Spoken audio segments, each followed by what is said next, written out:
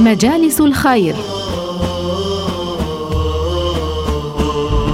برنامج أسبوعي نستضيف فيه أحد المشايخ الأجلاء من دار الفتوى في أستراليا ليحدثنا عن أمور دينية واجتماعية يحتاج إليها كل مسلم. تابعونا وشاركوا معنا في طرح أسئلتكم واستفساراتكم على فضيلة الشيخ حول الموضوع المطروح. أنوار من دار الفتوى ترشدنا للدرب الأقوى، سطعت بالخير منارتها مشرقة تدعو للتقوى. بسم الله الرحمن الرحيم، والحمد لله رب العالمين، والصلاة والسلام على سيدنا ومولانا محمد صاحب الإسراء والمعراج. غدا الأقصى برسل الله يفوح شذا وزاد ضياء. مناسبة عظيمة تحل على المسلمين في هذا الشهر، شهر رجب، وأحببنا أن نسلط الضوء على هذه المعجزة، معجزة الإسراء والمعراج. فأحببنا أن نستضيف اليوم أيضا فضيلة الشيخ الأستاذ الدكتور سليم علوان الحسيني، أمين عام دار الفتوى في أستراليا، سيضيء على معجزة الإسراء اليوم. أرحب بفضيلة الشيخ معنا بالاستديو. أهلا وسهلا بكم فضيلة الشيخ. أهلا بكم، بارك الله بكم. بارك الله فيك. إنه لا يسعدنا اليوم أن نستضيفك مجددا وأن تحدثنا عن هذه المعجزة العظيمة. بارك الله بكم. بسم الله الرحمن الرحيم. الحمد لله ثم الحمد لله.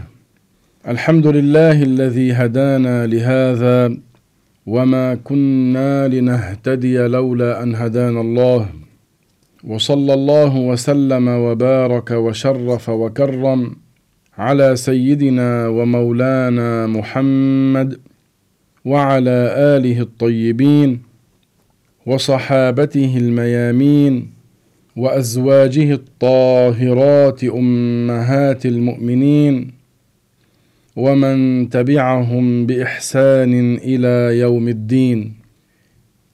أسأل الله سبحانه وتعالى أن يشرح صدورنا وأن يؤلف بين قلوبنا وأن يكرمنا بالإخلاص.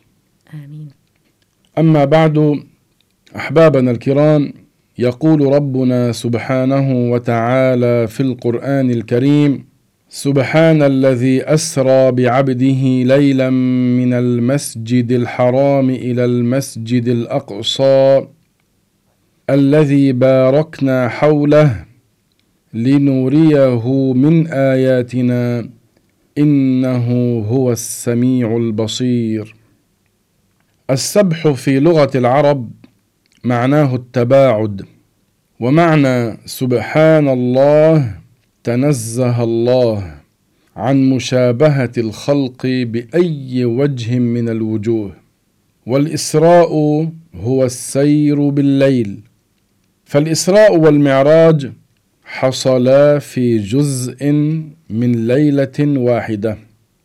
والمسجد الحرام سمي بذلك لحرمته وللأحكام الخاصة به، منها مضاعفة أجر الصلاة فيه أضعافا كثيرة، ووجوده في مكة أفضل بقاع الأرض، وتحريم صيد البر في الحرم. إذن المسجد الحرام سمي بذلك لحرمته لشرفه على سائر المساجد، وسمي بذلك أيضا للأحكام التي خصها الله تعالى به. وأما الأقصى لماذا سمي بذلك؟ المسجد الأقصى سمي بذلك لبعده عن المسجد الحرام، وكلاهما بناهما آدم عليه السلام. بنى الكعبة، ثم بعد 40 سنة بنى المسجد الأقصى. آدم سلام الله عليه هو من بنى الكعبة أولا على قول كثير من العلماء. والله سبحانه وتعالى سمى الأقصى مسجدا، إلى المسجد الأقصى، مما يدل على أنه كان عمل كسائر أماكن عبادة المسلمين أتباع كل الأنبياء لعبادة الله الواحد الأحد، مما يدل على أنه كان عمل كسائر أماكن عبادة المسلمين أتباع كل الأنبياء لعبادة الله الواحد بالصلاة التي يسجد فيها المسلم لله. المسجد الأقصى سماه الله تعالى مسجدا لأنه بني لتوحيد الله، بني لعبادة الله، بني ليعبد فيه ربنا سبحانه وتعالى، كما كان الأمر عند كل الأنبياء عليهم الصلاة والسلام. وأما قوله تعالى الذي باركنا حوله، معناه أن أرض الشام أرض مباركة، فقد ثبت في صحيح البخاري أن الرسول صلى الله عليه وسلم قال اللهم بارك لنا في شامنا ويمننا. قالوا وفي نجدنا يا رسول الله؟ قال هناك الزلازل والفتن، هناك يطلع قرن الشيطان. إذن يا أحبابنا الكرام، أرض الشام مباركة، وفلسطين التي فيها المسجد الأقصى من الشام. أيها الإخوة والأخوات، ربنا سبحانه وتعالى بعث الأنبياء رحمة للعباد، إذ ليس في العقل ما يستغنى به عنهم، لأن العقل لا يستقل بمعرفة الأشياء المنجية في الآخرة، فالله تعالى متفضل بها على عباده. وقد أيد الله تبارك وتعالى الأنبياء بمعجزات لتكون دليلا على صدقهم. فما هي المعجزة؟ المعجزة أمر خارق للعادة يظهر على يد مدعي النبوة، موافق للدعوة، سالم من المعارضة بالمثل. وكان حبيبي رسول الله صلى الله عليه وسلم أعظم الأنبياء معجزات، فقد نقل ابن أبي حاتم في كتاب مناقب الشافعي عن أبيه عن عمر بن سواد عن الشافعي رضي الله عنه أنه قال ما أعطى الله شيئا ما أعطى محمدا. فقلت أعطى عيسى إحياء الموتى؟ قال أعطي محمد حنين الجذع حتى سمع صوته، فهذا أكبر من ذلك. وقد قال بعض المادحين إن كان موسى سقى الأسباط من حجر فإن في الكف معنى ليس في الحجر، إن كان عيسى برى الأعمى بدعوته فكم براحته قد رد من بصري. أحبابنا الكرام، معجزات نبينا محمد صلى الله عليه وسلم كثيرة، ومن جملة معجزاته الإسراء والمعراج. تعالوا معنا بارك الله بكم وحفظكم الله لنستمع في هذه الحلقة عن معجزة الإسراء.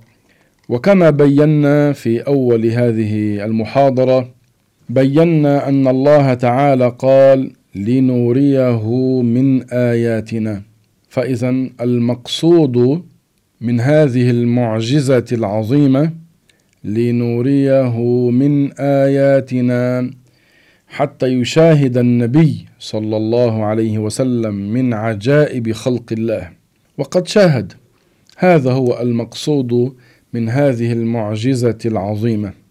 معجزة الإسراء ثابتة بنص القرآن والحديث الصحيح، فيجب الإيمان بأن الله تعالى أسرى بالنبي صلى الله عليه وسلم ليلا من مكة المكرمة إلى المسجد الأقصى.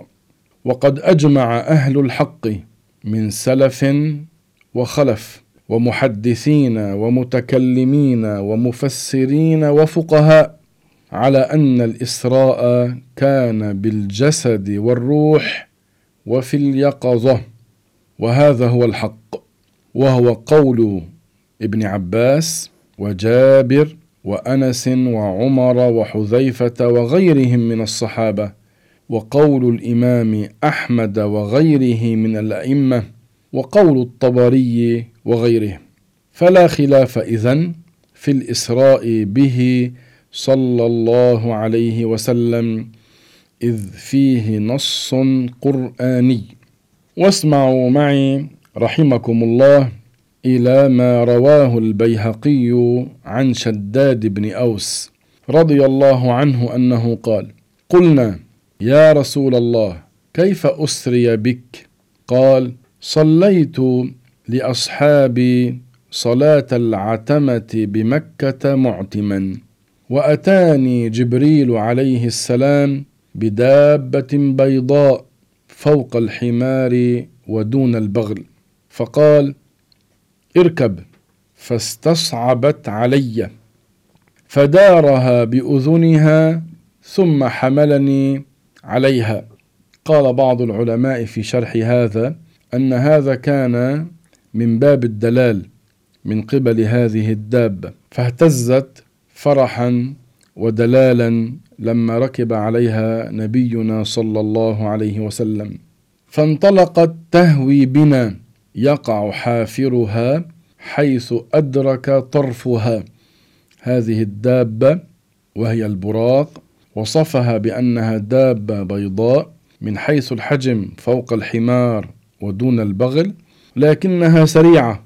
هذا منها يقع حافرها حيث أدرك طرفها. وين مد البصر؟ يضع هناك الحافر، معناه ما شاء الله سريعة.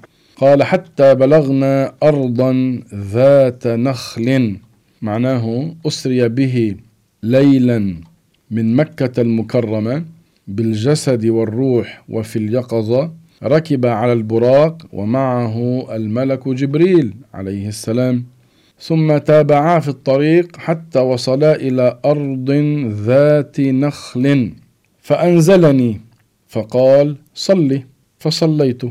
ثم ركبنا فقال: أتدري أين صليت؟ قلت: الله أعلم. قال: صليت بيثرب، صليت بطيبة، معناه بالمدينة المنورة، وذلك قبل أن يهاجر إليها النبي صلى الله عليه وسلم. ثم في الحديث: فانطلقت تهوي بنا يقع حافرها حيث أدرك طرفها، ثم بلغنا أرضا فقال: انزل، فنزلت. ثم قال: صلي، فصليت. ثم ركبنا فقال: أتدري أين صليت؟ صليت بطور سيناء، حيث كلم الله عز وجل موسى عليه السلام، وصلا في الإسراء إلى طور سيناء، هناك نزل فصلى.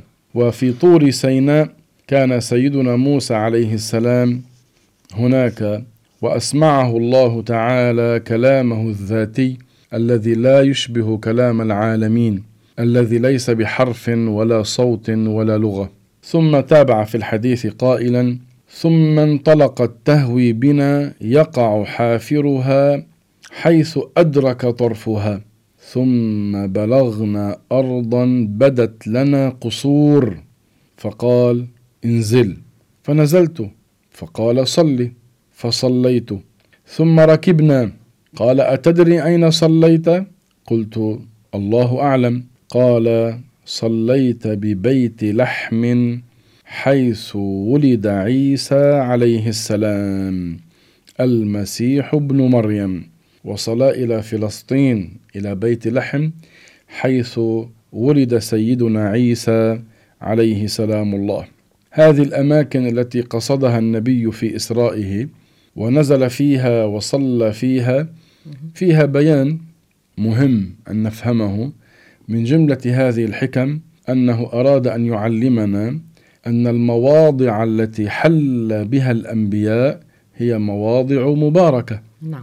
هي مواضع مباركة، فهناك نزل حيث كان أولئك الأنبياء عليهم سلام الله. معناه ينبغي منا أن نقتدي بهذا. الأماكن التي فيها الأنبياء عليهم سلام الله أن نقصدها، لأنها أماكن مباركة الله تعالى بارك فيها. ثم تابع فقال: ثم انطلق بي حتى دخلنا المدينة من بابها اليماني، فأتى قبلة المسجد فربط به دابته، ودخلنا المسجد من باب فيه تميل الشمس والقمر، فصليت من المسجد حيث شاء الله. معناه دخل المسجد الأقصى. أحبابنا الكرام، كان قد شق صدر النبي صلى الله عليه وسلم قبل أن يسرى به ليلا من بيت أم هانئ من مكة المكرمة من المسجد الحرام. معناه في تلك الليلة قبل إسرائه الملك شق صدر نبينا صلى الله عليه وسلم وغسل قلبه بماء زمزم تهيئة لما سيشاهده النبي الأعظم صلى الله عليه وسلم في إسرائه وفي معراجه. قال أنس بن مالك: كان أبو ذر يحدث أن رسول الله صلى الله عليه وسلم قال: فرج سقف بيتي وأنا بمكة، فنزل جبريل ففرج صدري ثم غسله من ماء زمزم، ثم جاء بطست من ذهب ممتلئ حكمة وإيمانا فأفرغها في صدري ثم أطبقه. رواه مسلم. أحبابنا الكرام، وقد جمع الله سبحانه وتعالى لسيدنا محمد صلى الله عليه وسلم جميع الأنبياء صلوات الله وسلامه عليهم في بيت المقدس من آدم فمن بعده، فصلى بهم إماما. الله ربنا على كل شيء قدير. جمع لنبينا محمد صلى الله عليه وسلم في بيت المقدس كل الأنبياء من آدم فمن بعده، وأكرمه الله تعالى وشرفه بأن قدمه على جميع الأنبياء، فصلى بهم إماما. النبي الأكرم صلى إماما بإخوانه النبيين والمرسلين. أحبابنا، هذا دليل على أن الأنبياء لهم تصرف بمشيئة الله بعد موتهم، وينفعون من شاء الله أن ينتفع منهم، فهم ليسوا كالناس العاديين. فقد روى البزار والبيهقي وغيرهما أن الرسول صلى الله عليه وسلم قال: الأنبياء أحياء في قبورهم يصلون. واسمعوا معي ماذا قال سيدي رسول الله صلى الله عليه وسلم في حديث الإسراء والمعراج: ثم دخلت بيت المقدس فجمع لي الأنبياء عليهم السلام، فقدمني جبريل حتى أممتهم، ثم صعد بي إلى السماء. رواه النسائي. ماذا رأى سيدي رسول الله في إسرائه؟ هذه المعجزة العظيمة التي تمت في جزء من ليلة بالجسد والروح وفي اليقظة وليس في المنام. وربي على كل شيء قدير. من عجائب ما رأى الرسول صلى الله عليه وسلم في الإسراء الدنيا.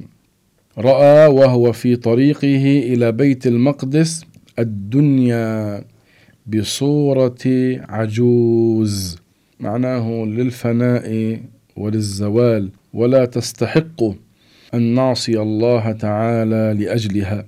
كذلك رأى شيئا متنحيا عن الطريق يدعوه، وهو إبليس، وكان من الجن المؤمنين في أول أمره، ثم كفر لاعتراضه على الله. قال الله تعالى: وإذ قلنا للملائكة اسجدوا لآدم فسجدوا إلا إبليس كان من الجن ففسق عن أمر ربه.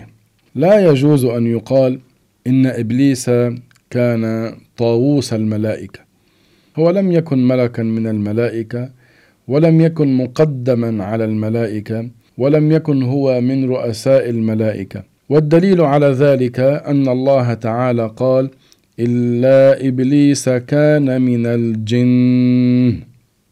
والرسول صلى الله عليه وسلم قال: خلقت الملائكة من نور، وخلق الجان من مارج من نار. فتبين إذن أن إبليس من الجن وليس من الملائكة. فنبينا صلى الله عليه وسلم في إسرائه رأى شيئا متنحيا عن الطريق يدعوه، يطلبه، يقول له: تعال إلي. فجبريل قال لسيدنا محمد: سر، لا تلتفت إليه. معناه هذا إبليس لا يستطيع أن يغويك. أحبابنا الكرام، في إسرائه صلى الله عليه وسلم شم حبيبي رسول الله رائحة طيبة من قبر ماشطة بنت فرعون، وهذه الماشطة كانت مؤمنة صالحة، كانت مسلمة تقية. جاء في قصتها أنها بينما كانت تمشط رأس بنت فرعون سقط المشط من يدها، فقالت: بسم الله. فسألتها بنت فرعون: أولك رب إله غير أبي؟ فقالت الماشطة: نعم، ربي ورب أبيك هو الله. هذه الماشطة التي كانت عند بنت فرعون لكنها كانت مؤمنة تقية صالحة قوية الإيمان ثابتة القلب، لما وقع هذا المشط من يدها قالت: بسم الله، لترفع المشط. بنت فرعون قالت لها: أولك رب إله غير أبي؟ فالماشطة ما غيرت، ما تراجعت، ما تزحزحت، ما خافت لا على نفسها ولا على وظيفتها. قالت لها متوكلة على الله: نعم، ربي ورب أبيك هو الله. فأخبرت البنت أباها، بنت فرعون أخبرت أباها فرعون، فطلب فرعون من الماشطة الرجوع عن دينها، قال لها: اكفري، اترك الإسلام.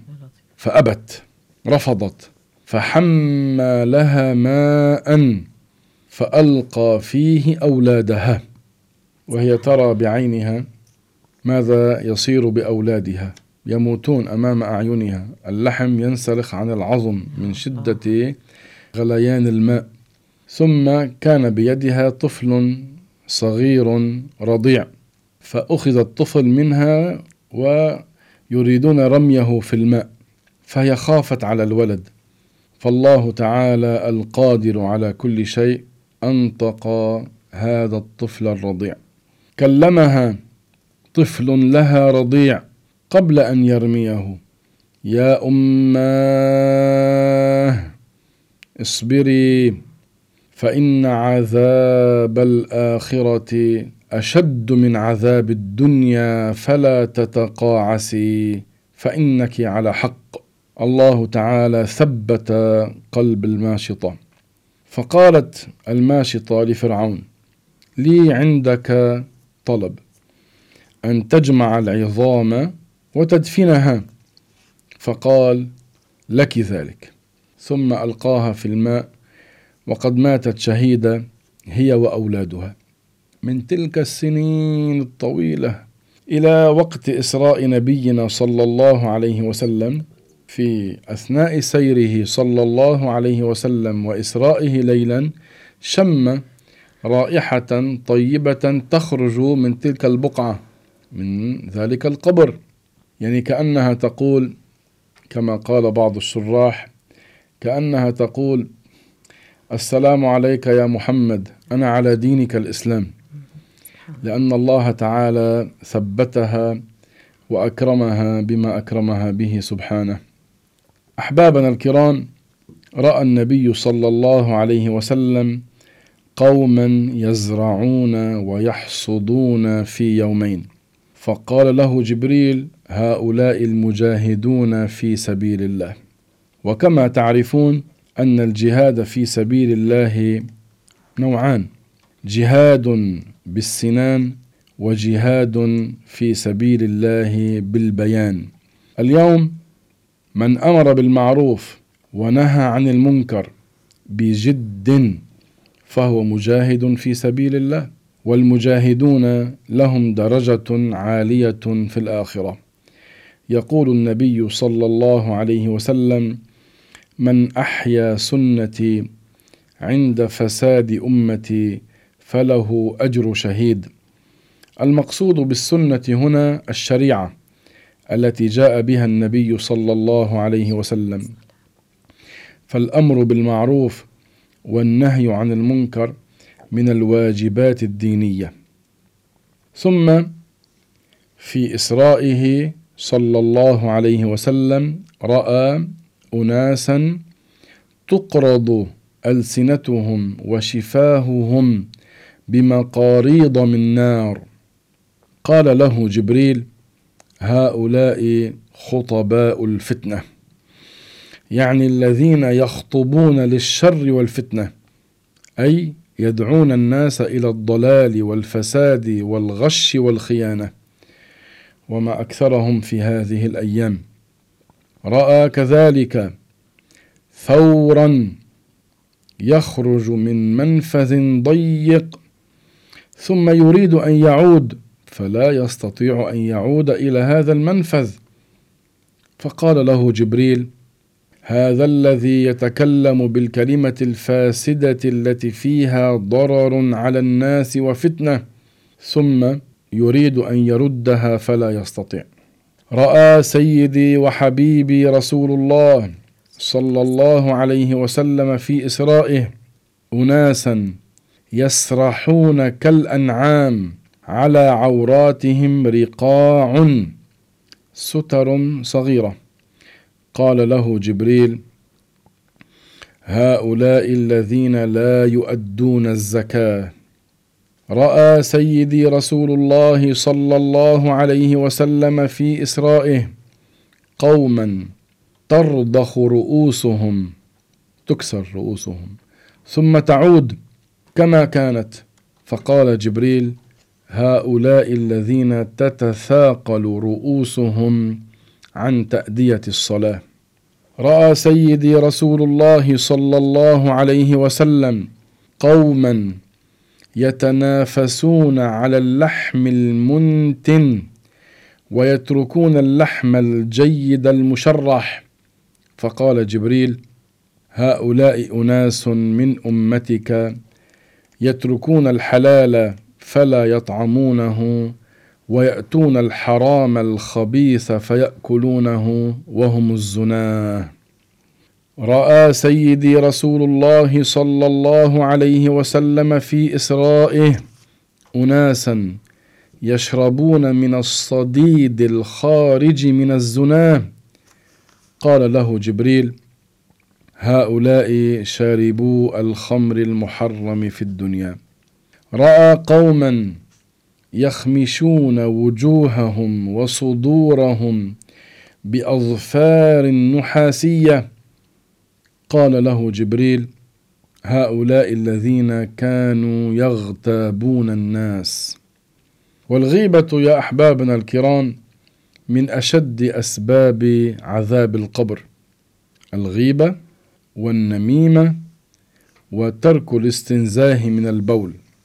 وغيبة الأتقياء من كبائر الذنوب.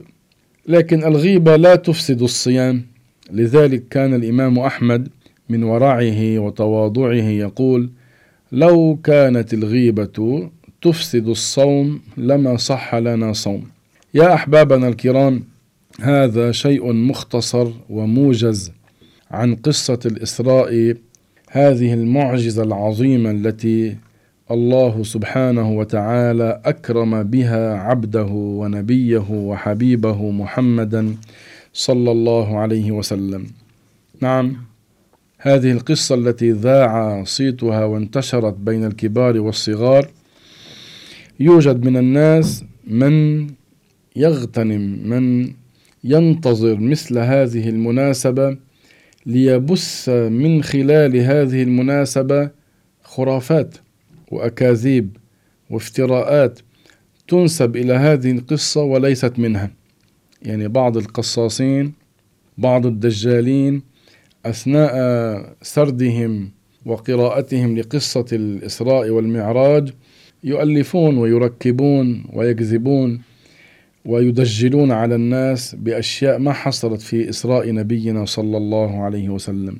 من أراد أن يعرف ماذا حصل في إسرائه صلى الله عليه وسلم وفي معراجه عليه الصلاة والسلام فليتلقى هذه القصة من أفواه العلماء الثقات الذين نقلوا لنا هذه القصة بأسانيدهم المتصلة إلى أصحاب رسول الله مما سمعوه من سيدنا محمد صلى الله عليه وسلم. يوجد من الناس من يركب ويؤلف ويزيد ويفتري لأجل الشهرة، لأجل المال، لأجل الأمور الدنيوية وما شابه ذلك. فحري بنا أن نغتنم نحن أثناء هذه الحلقة أن نبين للناس: انتبهوا، ليس أي إنسان يتكلم عن قصة الإسراء يؤخذ بكلامه، نعتمد الثابت، وما تلوناه عليكم هو من الأحاديث والآثار الثابتة عن الصحابة الكرام وعمن جاء بعدهم، فلا داعي ولا حاجة لأن نأخذ بتلك القصص التي لا أصل لها ولا دليل عليها. بعض الناس أثناء سرد هذه القصة يقولون مثلا: في إسرائه رأى نساء معلقات من ثديهن لأنهن كن يرضعن من غير إذن أزواجهن، إلى آخره من قصص يعني بتخيلوها، وقد تكون موجودة في بعض المؤلفات لكن ليس لها سند بالمرة، أو ليس لها سند ثابت، أو هي شديدة الضعف، أو قريبة من الموضوع، أو موضوعة إلى ما هنالك. مثل كتاب يعني ألفه بعض الدجالين ونسبه زورا إلى سيدنا الصحابي الجليل عبد الله بن عباس، يقال له كتاب المعراج. كتيب صغير منتشر بين الناس بيتناولوه تحت دعوة أنه بدهم يعرفوا شو عم يصير أو شو صار بالقصة الإسراء والمعراج، ولكن هذا الكتاب ليس لعبد الله بن عباس، وما في هذا الكتاب أشياء كثيرة ليس لها مستند ولا أساس، وفيها أشياء تخالف صريح القرآن الكريم. فمش أي كتاب ألف باسم المعراج أو باسم الإسراء نتسرع لأخذه. وفي بعض الناس من شدة بعضهم عن الدين ومن شدة جهلهم بيتخيلوا أنه هذه القصة الإسراء والمعراج كان المقصود منها أنه النبي صلى الله عليه وسلم يجتمع برب العالمين. كيف المخلوق بيجتمع بالمخلوق؟ قالوا هذا حتى يجتمع ربنا بمحمد عليه الصلاة والسلام. والبعض بيزيد أنه صار بينه وبين محمد من المسافة مثل بين الحاجب والحاجب بل أقل، إلى ما هنالك من أشياء أكاذيب، وهذه معدودة من الأشياء التي فيها تكذيب صريح لكتاب الله. هذا يقال له عند العلماء تشبيه لله بالمخلوقات، تجسيم وتشبيه وتكذيب للآية ليس كمثله شيء، لأن الاعتقاد الجازم في قلوب المؤمنين أن الله سبحانه وتعالى ليس كمثله شيء، لا تجوز عليه المسافة، ولا يجوز عليه أن يكون متحيزا في الجهة والمكان، لأنه سبحانه كما كان قبل خلق الأماكن والجهات، قبل خلق العالم بأسره بلا جهة ولا مكان، بعد أن خلق الأماكن والجهات لا زال بلا مكان، لا يتغير عما كان. إذن ما هو المقصود من الإسراء؟ كما قال الله تعالى: لنريه من آياتنا. وهذا الذي حصل، أراه الله تعالى من الآيات العظام، من عجائب خلقه سبحانه وتعالى.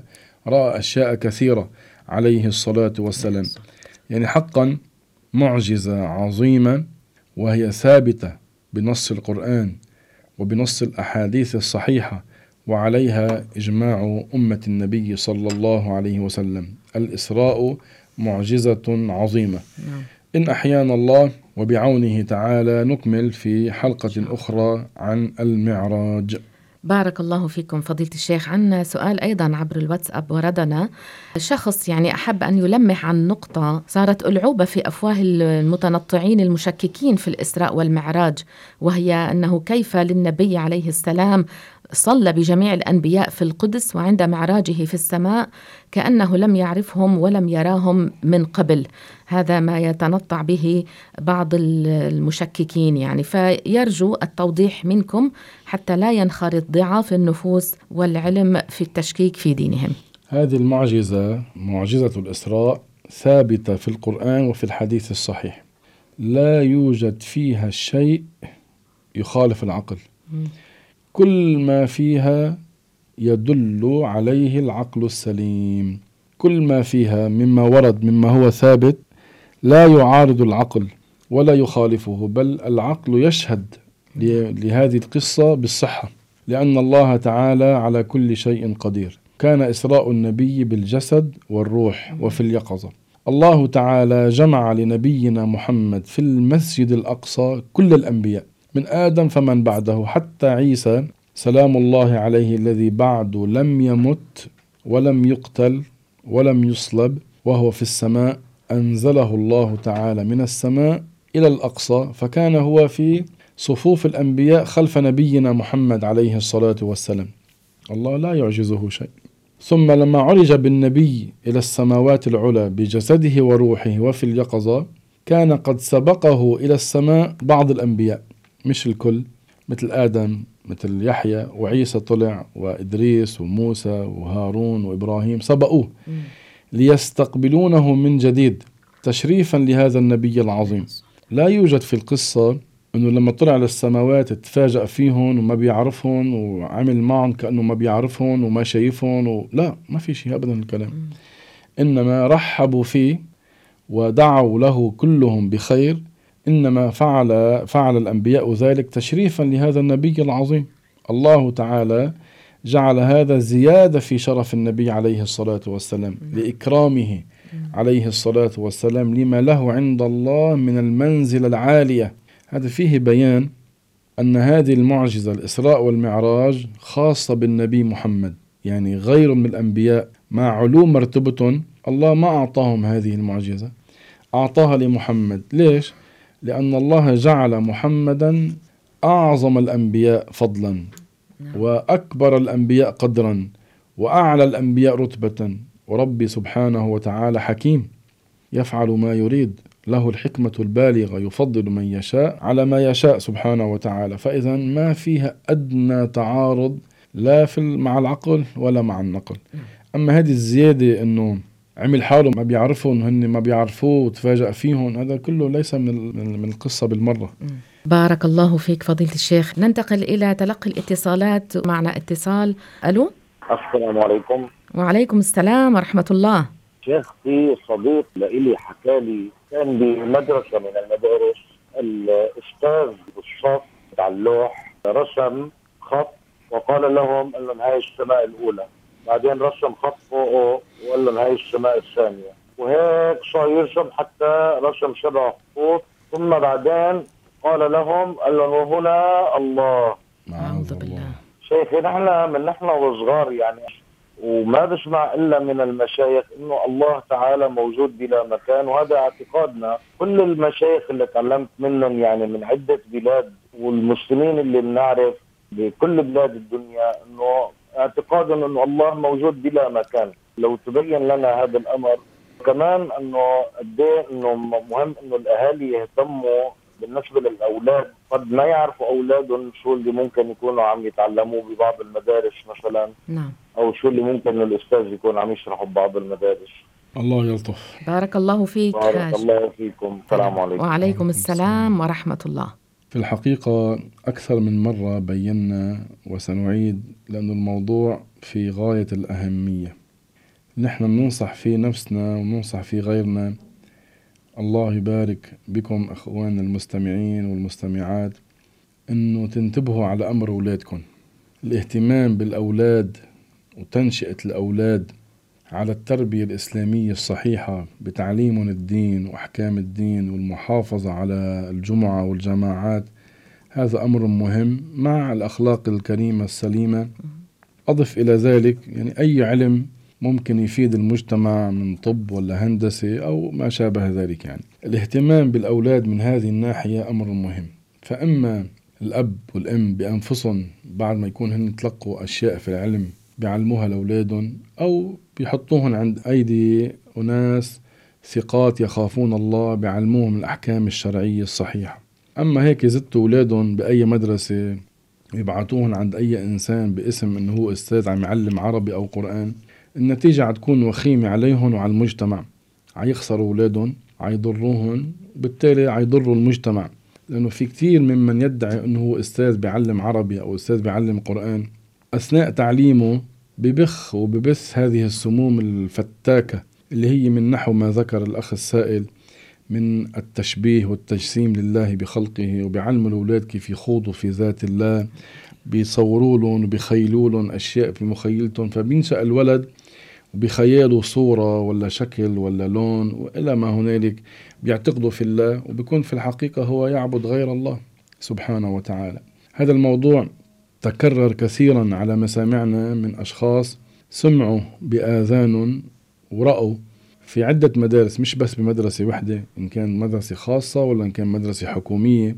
حتى في بعض الحلقات اللي تقام ببعض القاعات أو بعض البيوت عم يتعمد بعض هؤلاء الأساتذة اللي هن معتبرين من المشبهة المجسمة من الفرق الضالة المنحرفة، عم يتعمدوا يعملوا هذه الطريقة لحتى يرسموا في مخيلة الولد ما لا يليق بالله. فبينشأ الولد على اعتقاد فيه تشبيه الله بالمخلوقات.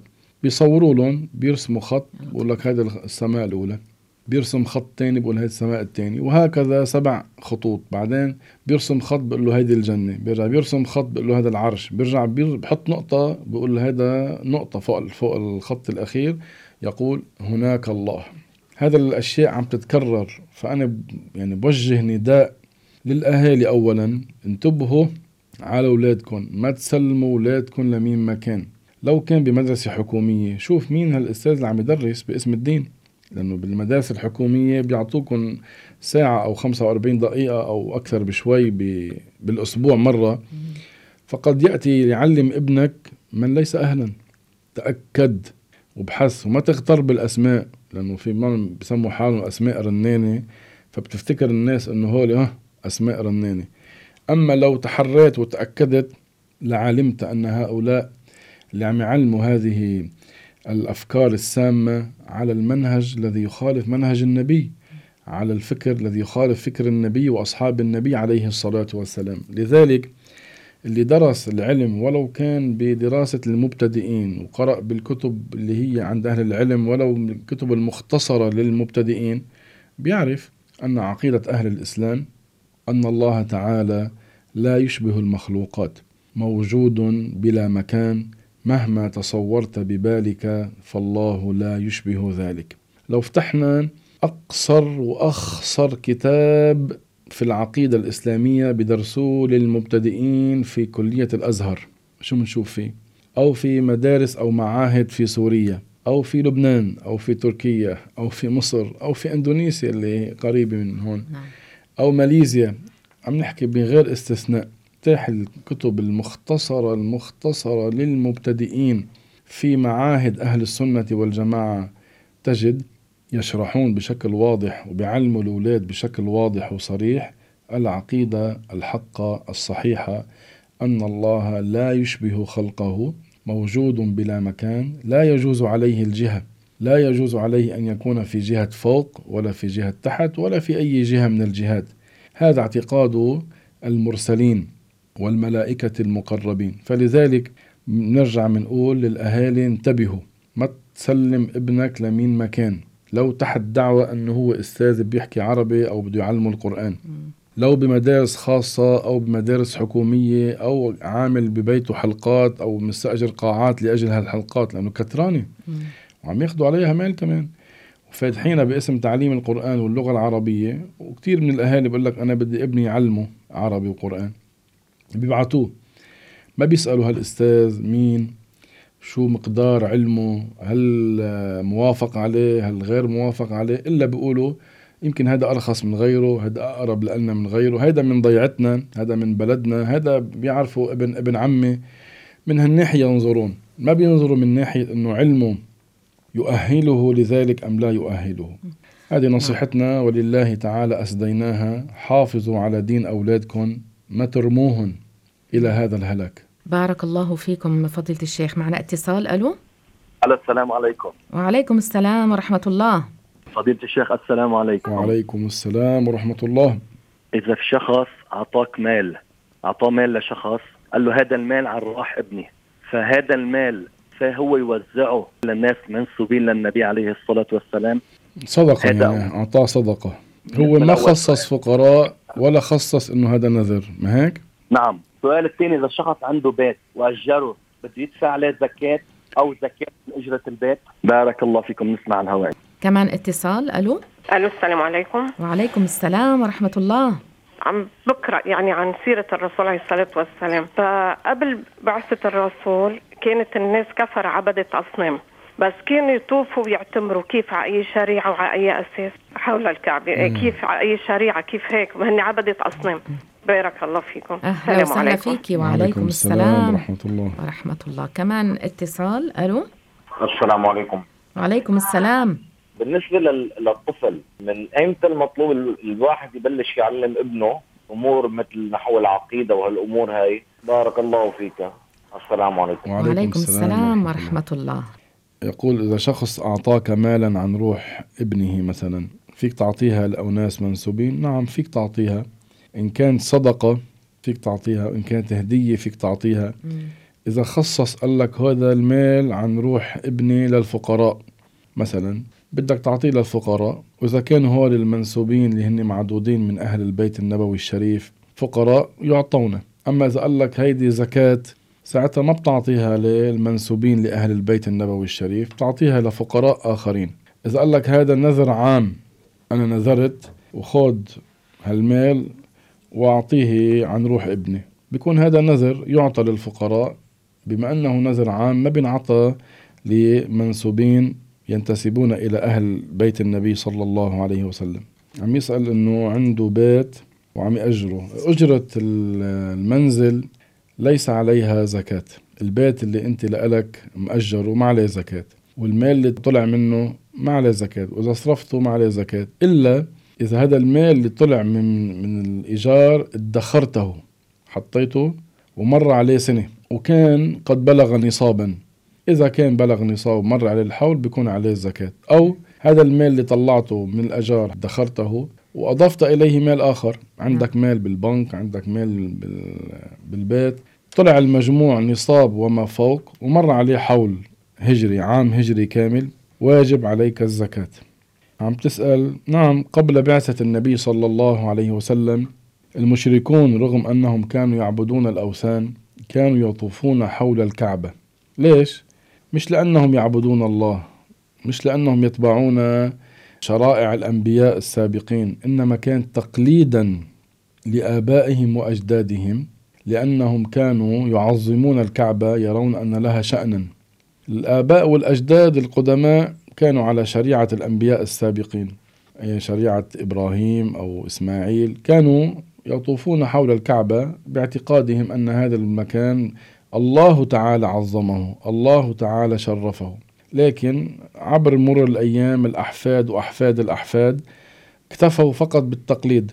هديك عم يقول أجدادنا كانوا يطوفوا نحن منطوف، لكن ما كانوا يطوفون لأن الله أمرهم بذلك، ما كانوا يطوفوا لأنه كانوا على الإسلام، ما كانوا يطوفوا لأنه كانوا عم يشتغلوا بالحج والعمرة، إنما من باب التقليد، لأنهم يرون أن الكعبة بيت معظم. وكل المشركون كانوا يعبدون الأوثان، لا يعبدون الله سبحانه وتعالى. ولو كانوا يعني بعض المشركين يقول نحن نعبد هذه الأوثان والأصنام تقربا إلى الله، لا ينفعهم ذلك. الذي يعبد غير الله يكون من المشركين. عم يسأل عن الطفل متى يعلم. الأب والأم إذا كان أنفسهم ما عندهم علم فليبدأوا بأنفسهم يتعلموا لو قدرا من علم الدين، أشياء ضرورية في العلم، ثم هن بيعلموا الأولاد أو بيسلموا الأولاد لأناس ثقات بيتعلموا عندهم الأحكام الشرعية الضرورية. متى يعلم الولد؟ إذا بلغ سن التمييز، صار بيفهم الخطاب، بيرد الجواب، بيفهم عليك شو سألته وبيرد عليك الجواب، هذا يهتم به. أول ما يعلم أشياء ضرورية في العقيدة، بيزيدوا عليه شيء من الأحكام الضرورية، بيحفظوه شيء من القرآن الكريم، وبيقووه باللغة العربية. هيك كانوا في الماضي يفعلون. وبسبب هذه الطريقة الصحيحة السليمة في تعليم الأولاد طلع أبطال، وطلع سلاطين، وطلع مشايخ، وطلع علماء، وطلع صالحين، لأن الطريقة هكذا صحيحة. اليوم أول ما الولد يبدأ بالكلام، بعض الأهالي بيفرح بابنه أول ما بيتكلم، بصير يلقن ولده الكلمات النابية المسبات. أول ما بيتكلم الولد، بدل ما يقول له الأب قول لا إله إلا الله، سبحان الله، الحمد لله، محمد رسول الله مثلا، بصير بيعلم ابنه كيف يسب غيره. هيك بعض الأهالي عقولهم ضعيفة وضيقة. فلذلك إنسان منا إذا تعلم الأحكام الشرعية وصفت نيته، كان مراده رضا الله، كان مراده أن يكون له في الآخرة مكان يفوز فيه ويدخل به الجنة، إذا كان هذا هو الهدف، رضا الله سبحانه وتعالى، فليسعى الساعون لعمل ما يرضي الله رب العالمين بتعلم أحكام الدين. السلام عليكم. وعليكم السلام ورحمة الله. شيخنا بس بدي أسأل، إذا كان ورد بالشرع عن صيام 27 من رجب، هل يسمى صيامه بهذا اليوم؟ بارك الله فيك شيخنا. وفيك آمين. بالنسبة لصيام رجب بينا أكثر من مرة أنه ما ورد في حديث نبينا صلى الله عليه وسلم من الأحاديث الصحيحة تعيين صوم رجب ولا النهي عن صوم رجب. ما قال صوموا شهر رجب ولا قال لا تصوموا، إنما رغب النبي صلى الله عليه وسلم في الصيام التطوع عموما. فالنبي عليه الصلاة والسلام ضمن هذا العموم يدخل فيه صيام رجب، لما علمنا أن نصوم الدهر إلا 5 أيام، ما قال صوموا الدهر إلا 5 أيام وإلا رجب، لا، إنما الذي نهانا عنه هذه 5 أيام اللي منها عيد الفطر وعيد الأضحى وأيام التشريق الثلاث التي نهانا النبي صلى الله عليه وسلم عنها، بيدخل معها يوم الشك. إنما لعموم ترغيب النبي في صيام التطوع يدخل في ذلك صيام رجب، فما في أي أشكال، عم يتطوع لله سبحانه وتعالى وعم يصوم لله عز وجل. وفي بعض التابعين، أبو قلابة اسمه، هذا معروف، كان يقول في الجنة قصر لصوام رجب. هذا كان العلماء يقولوا ولو كان هذا من كلام أبي قلابة، لكن لابد أن يكون سمعه عمن سمع النبي صلى الله عليه وسلم، في الجنة قصر لصوام رجب. هلا أما بالنسبة لصيام 27 رجب، كذلك ما ورد في الحديث تعيين صوموا 27 رجب ولا النهي لا تصوموا، فالإنسان بالخيار، إذا أراد أن يصوم تطوعا لله ما في مانع. 27 رجب حصلت فيها هذه المعجزة العظيمة، الإسراء والمعراج، أم الإسراء والمعراج حصل في غير رجب؟ الجواب العلماء لهم أقوال بهذا، لكن أشهر الأقوال في هذا الأمر أن هذه المعجزة العظيمة حصلت في رجب، قبل الهجرة حصلت في رجب. قالت ذلك السيدة عائشة رضي الله عنها. عدد من التابعين وعدد من أتباع التابعين ومن جاء بعدهم قالوا الأشهر، نحن مثل ما قلنا في عدة أقوال، لكن الأشهر أن هذه المعجزة حصلت في رجب. وبعض العلماء، مش الكل، بعض العلماء مش الكل ذكروا أنها كانت في ليلة 27 من رجب. الإمام الرافعي ذكر ذلك، النووي في روضة الطالبين ذكر ذلك، أبو عمر بن رسلان الإمام البلقيني ذكر ذلك، وعدد من العلماء قالوا كانت في ليلة 27 من رجب. فاللي أخذ بها القول لا يعترض عليه، وفي أقوال أخرى. نعم. طيب، كمان إحدى الأخوات تسأل عن معنى الآية والفتنة أشد من القتل. والفتنة أشد من القتل، قال العلماء ومنهم الصحابي الجليل عبد الله بن عباس، أي والفتنة في الدين وهي الشرك. والفتنة هنا في الآية معناها الشرك، والفتنة أشد من القتل أي الكفر والشرك أشد من القتل. ما هي المعصية التي تعتبر في الدين أكبر من القتل؟ قديش القتل ظلما يعني ذنب كبير يريق دماء الأبرياء، قديش هذا ذنب كبير، ذنب كبير. شو هو الذنب اللي أكبر من القتل؟ الجواب هو الشرك والكفر. هذا الشرك والكفر أكبر الذنوب وأكبر المحرمات وأشد الظلم، من مات عليه يخلد في النار أبدا. أما الغيبة والنميمة والتلفظ بالألفاظ النابية والمسبات والقذف كل هذا حرام لا شك، لكن ما بيوصل إلى أن يكون أشد من إراقة دم الأبرياء، لا يصل إلى هذا. فإذا مطلوب نفهم معنى والفتنة أشد من القتل، ليس معناها الغيبة والنميمة، يتكلم على فلان بلسانه، حتى لو سبيته بوجهه ما بتصير عند الله أشد من أن تقتله وأن تريق دمه، هذا معروف، الصغير بيعرفها. لكن كله حرام، الغيبة واللعن بغير حق كله هذا حرام، والنميمة. لكن أشد الذنوب الكفر، ثم القتل ظلما، نعوذ بالله من ذلك. بارك الله فيكم فضيلة الشيخ على كل الذي قدمته اليوم من معلومات تتعلق بالإسراء، هذه المعجزة العظيمة. أيضا استفدنا جدا من أسئلة المستمعين ومن الإجابة عليها. بوركتم وجزاكم الله خير الجزاء. إن شاء الله الأسبوع المقبل سنتحدث معكم عن المعراج إن شاء الله. إن شاء الله. السلام عليكم. وعليكم السلام ورحمة الله.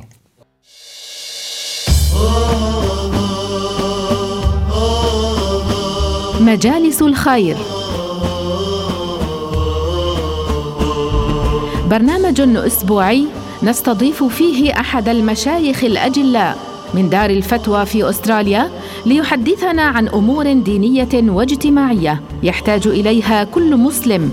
تابعونا وشاركوا معنا في طرح أسئلتكم واستفساراتكم على فضيلة الشيخ حول الموضوع المطروح. أنوار من دار الفتوى ترشدنا للدرب الأقوى، سطعت بالخير منارتها مشرقة تدعو للتقوى.